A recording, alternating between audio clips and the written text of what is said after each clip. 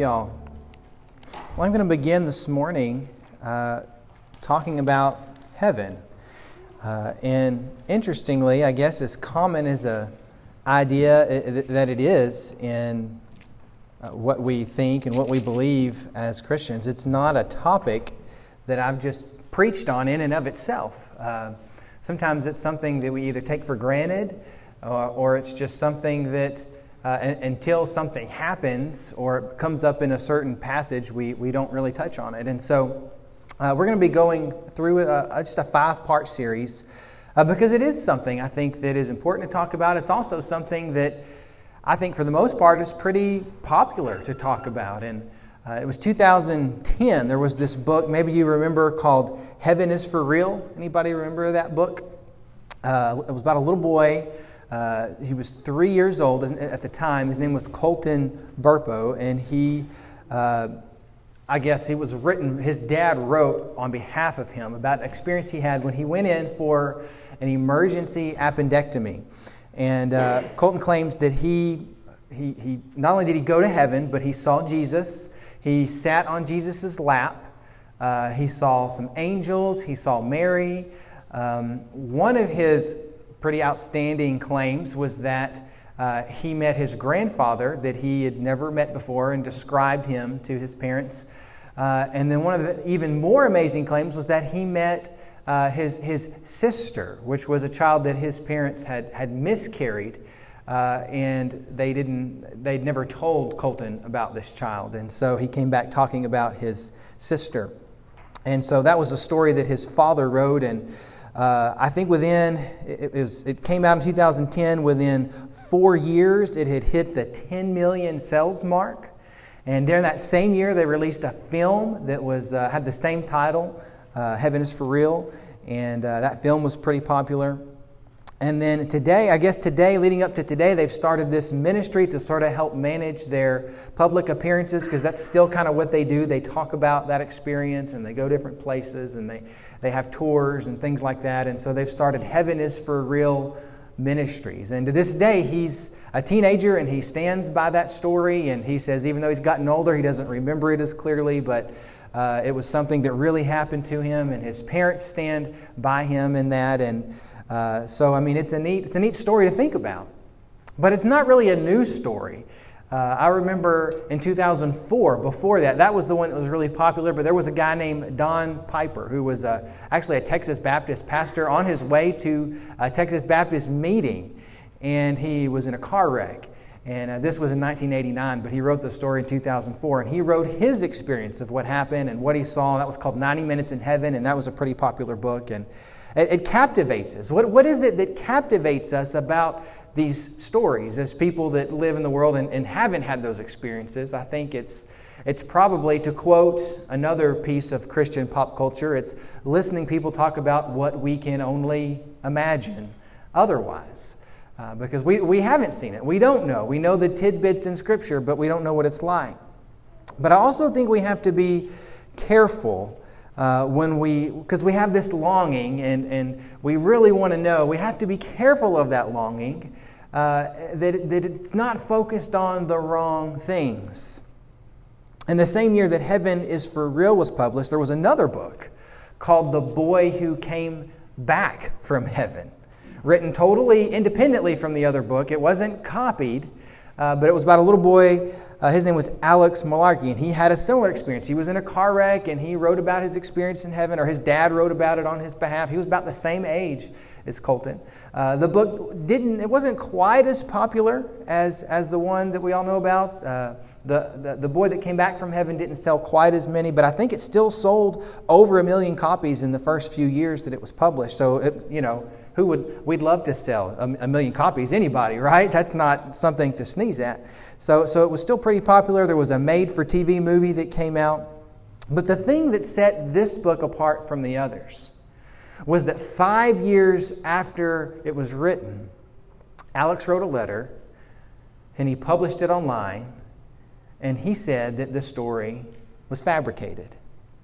And he cited wanting attention and pressure from his father behind writing that story and publishing it. And he apologized. And so we see what happens when our longing to experience something or talk about something that God has given us overshadows God Himself. And I've had to be careful even with discussing heaven with my own children, because they want to know all the details, as I was talking about in the children's sermon. They'll ask me, Dad, well, what will heaven be like? Are we going to eat in heaven? And I'll say, well, it talks about there being a big banquet, so probably so. Will there be lots of rooms in heaven? And I said, well, it says in John that Jesus is going to prepare a place for us, so that could be rooms, or it could be houses, it could be mansions. We don't, but probably, yeah, there's probably lots of different places in heaven. Well, will I get to bring my toys to heaven? Well, probably not. I don't think you're going to need your toys. Well, that doesn't sound like a good place if I can't bring my toys to heaven, Dad.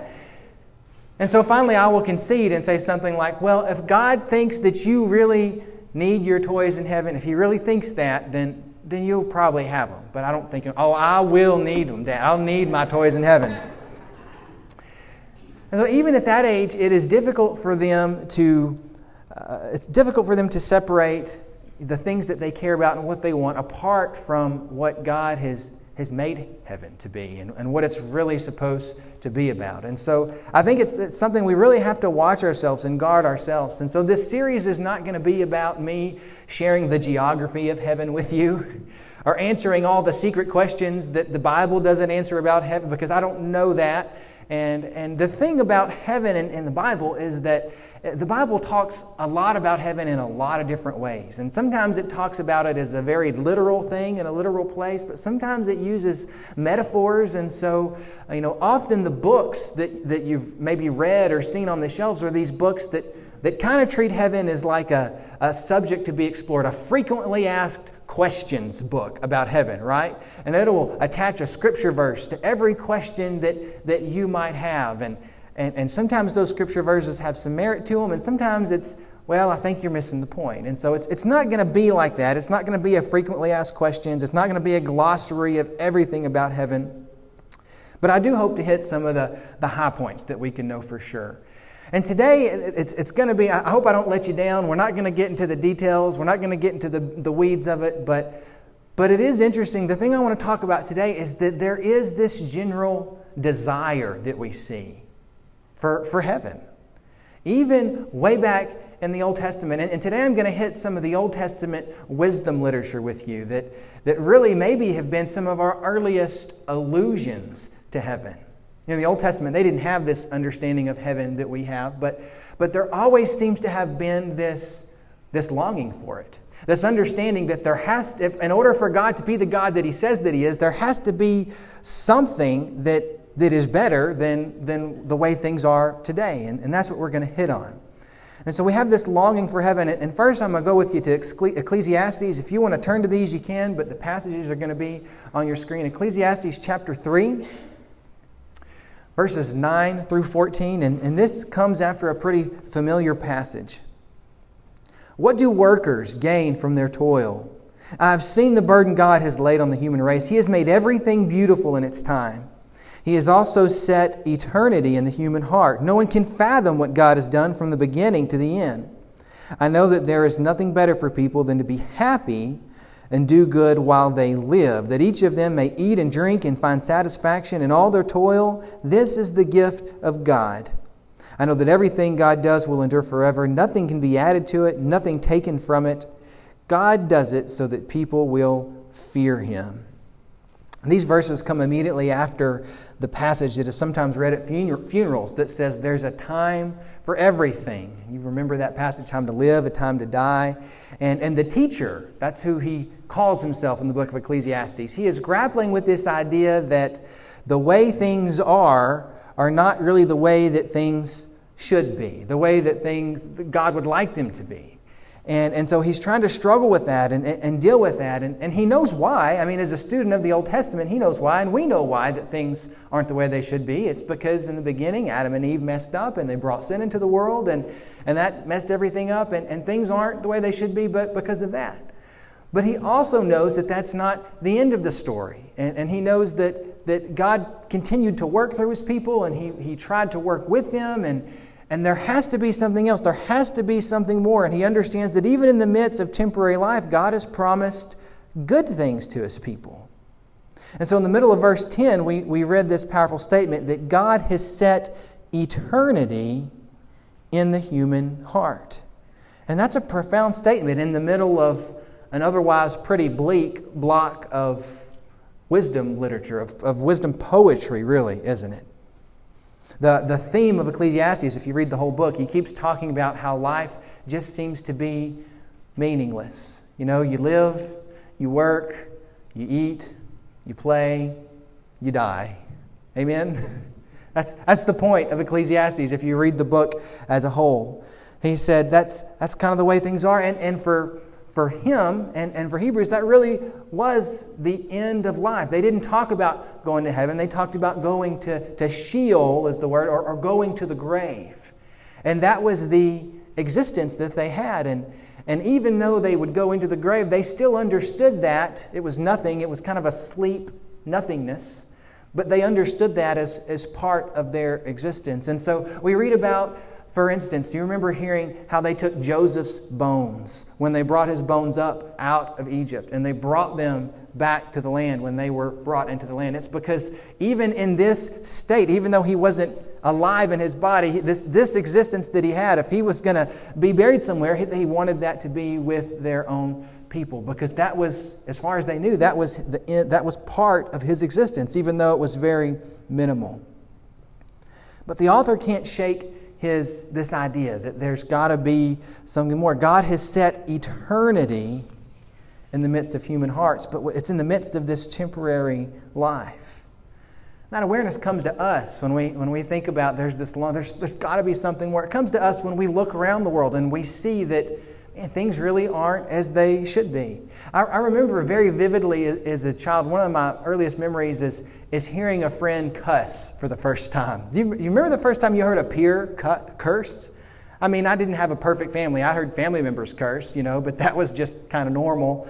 I'd seen it and heard it on TV. But I remember the first time a peer, a boy that was a friend of mine, curse. That's just a vivid memory I have, because that was just not something that we were supposed to do, or I didn't think it was something we were supposed to do. And the first time I heard that, I thought, hey, that's not right, And those of you that are kind of perfectionist and type A personalities, you kind of, I think, feel this a little more intensely. This is the way things are. This is the way things are supposed to be. And you want things to go by the rules, right?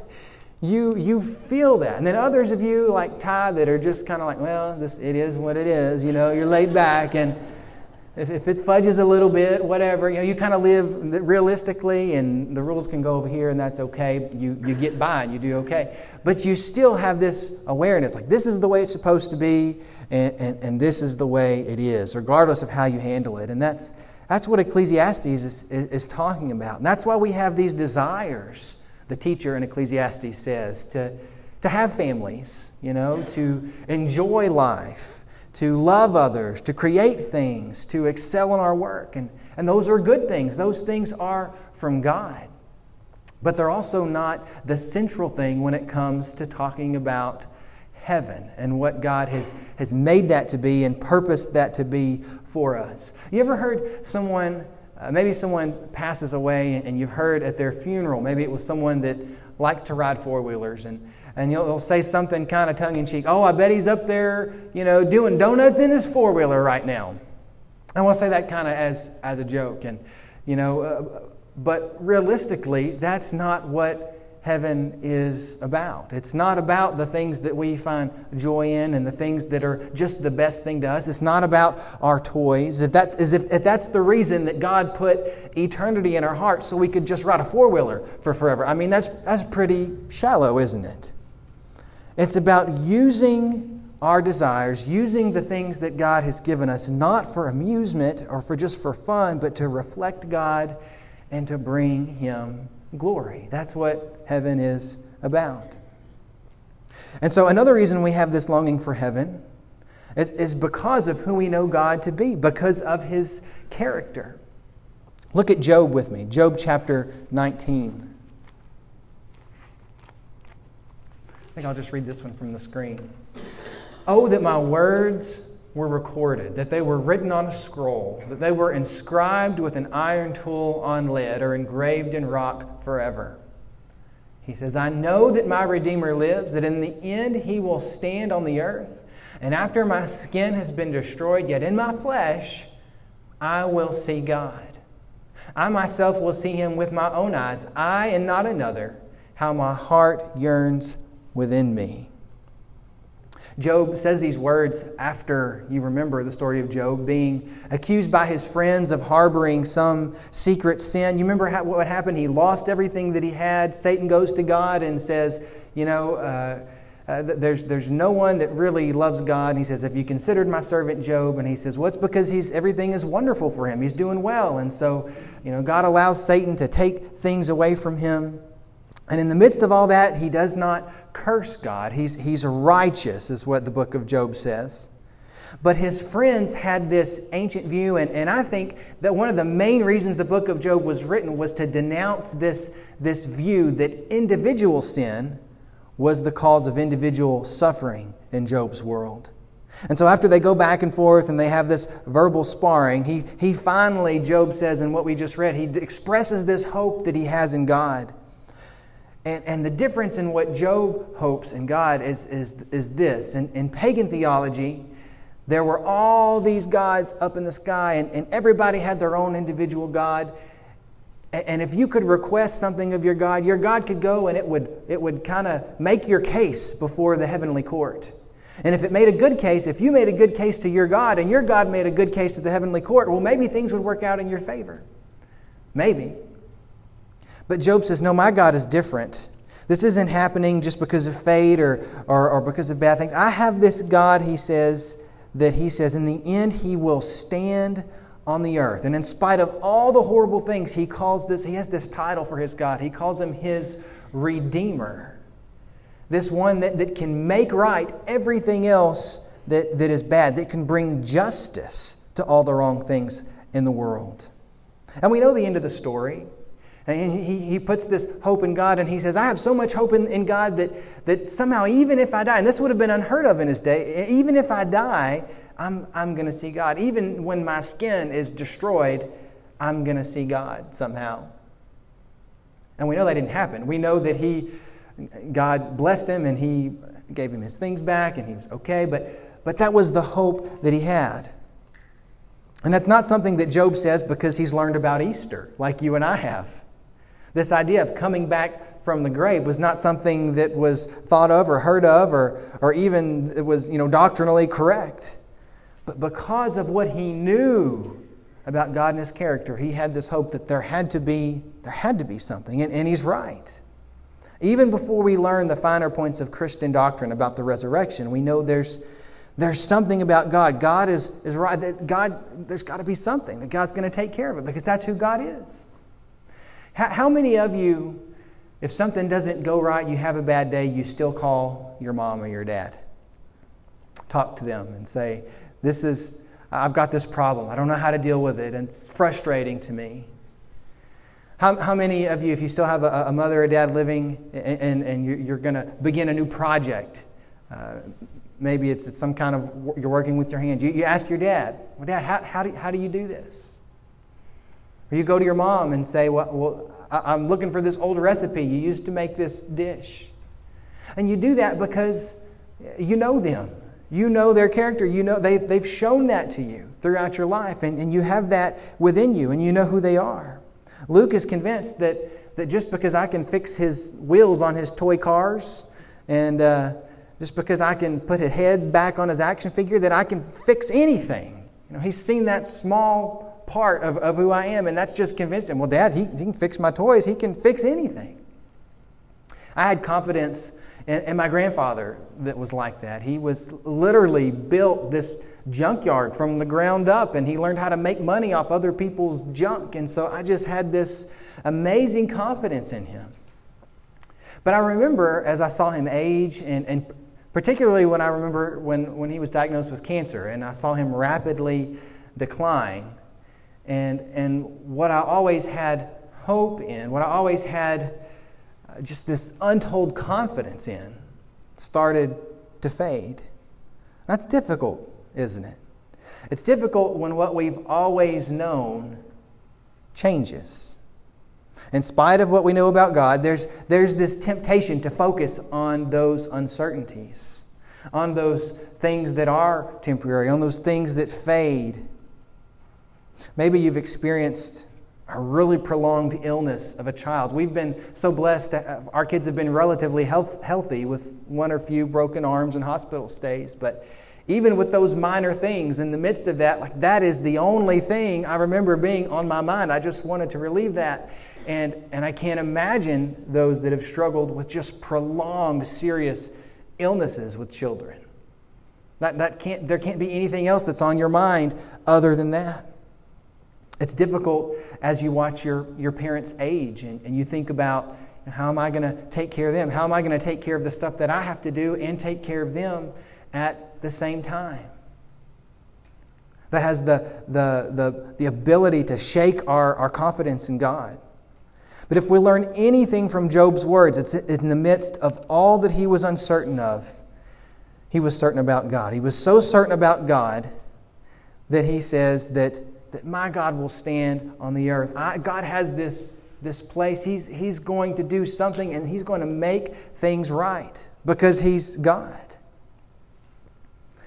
But here's the thing that we have. We know God right now, in the here and now. And the last reason that we have to have this confidence and this hope as we think about heaven, this longing for heaven, it's because of the experience that we have of God right now, even in the midst of those uncertainties. And I want to read this experience from Psalm chapter 73. Psalm 73, beginning in verse 21. And this is part of what Ty read earlier. When my heart was grieved and my spirit embittered, I was senseless and ignorant. I was a brute beast before you, yet I am always with you. You hold my right hand, you guide me with your counsel, and afterward you will take me into glory. Whom have I in heaven but you, and earth has nothing I desire beside you. My flesh and my heart may fail, but God is the strength of my heart and my portion forever.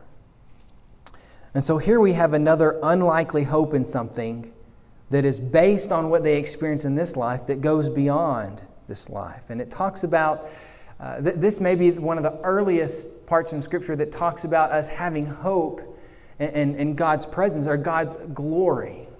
We talk about God, this is present in some of the songs that we sing. We talk about God's glory as being the hope of heaven. I'll fly away, oh glory.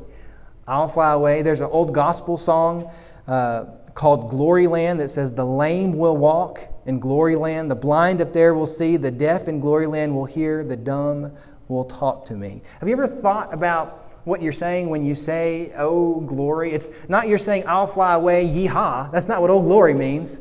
Kind of sounds like that when we sing it. But glory, I'll fly away, glory, it's in verse 24, the psalmist is saying, you guide me with your counsel, and after you take me into glory. The glory he's talking about is this glory that the Old Testament equates with God's presence. You remember when God's glory was revealed to Moses. In other words, the psalmist isn't talking about this concept of God that's way far away, or this God that nobody knows that's way up in glory. He's saying, no, it's this God that we know. It's this God that revealed himself in a burning bush, that led his people out of Egypt, that brought them through the desert, that delivered them into the promised land. And now in this psalm, and what most scholars believe he's in the midst of the exile, being removed from that promised land after the temple's been destroyed, all hope of being in God's presence is gone. He says in verse 26, my flesh and my heart may fail, but God is my strength and my portion forever. And the thing that makes him say that is the experience he's already had with God. That's where his hope for heaven comes from, even though he wouldn't call it heaven.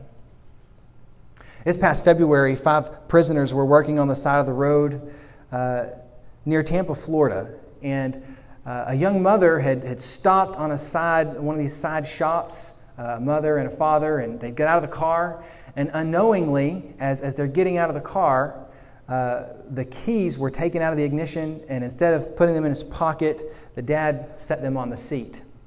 Most of these cars now have this mechanism where if the keys are in the ignition, the door won't lock if you try to get out, if you try to lock it. But if it's placed on the seat, the car's not smart enough to know that yet. It's not long before that happens probably. There's going to be some kind of sensor, but the keys were in the seat. And so he pushes the lock button, and he locks the car, and he closes the door, and their 2 children were inside. And as these prisoners are working nearby, those were the closest people to them. They were trustee inmates out and picking up trash on the side of the road. They happened to be inmates who were in for breaking into automobiles. And so they came over to the car. This was in the news. And within 5 minutes, they had the door unlocked and they had the children out and they were so happy. And the wife was recording this on her phone, and you can hear her saying on her phone, "Thank God for these prisoners." And she was just so happy. And it interviewed the guy that was over them, and he was saying, most of our trustees are people that want to redeem themselves. They realize that they've done something wrong, and so it kind of just was natural for them to go and to provide this help. That's what those small glimpses are glimpses that this is a world that is broken, but there is good in it. And the Bible says that anything that is good, any good and perfect gift, is from God. And so we have these glimpses of heaven. We have these experiences of God. And I think it's worth asking, ourselves, where is it? Who are we around? What are the moments when we are close to God? What are we doing? And how are we cultivating that? I remember as a young Christian, I loved being with my youth group because I became a Christian when I was, when I was 15. I was later in life, and I was learning a lot about the Bible. I was learning a lot about church, and so I just wanted to be there, and I wanted to be with those Christian friends all the time.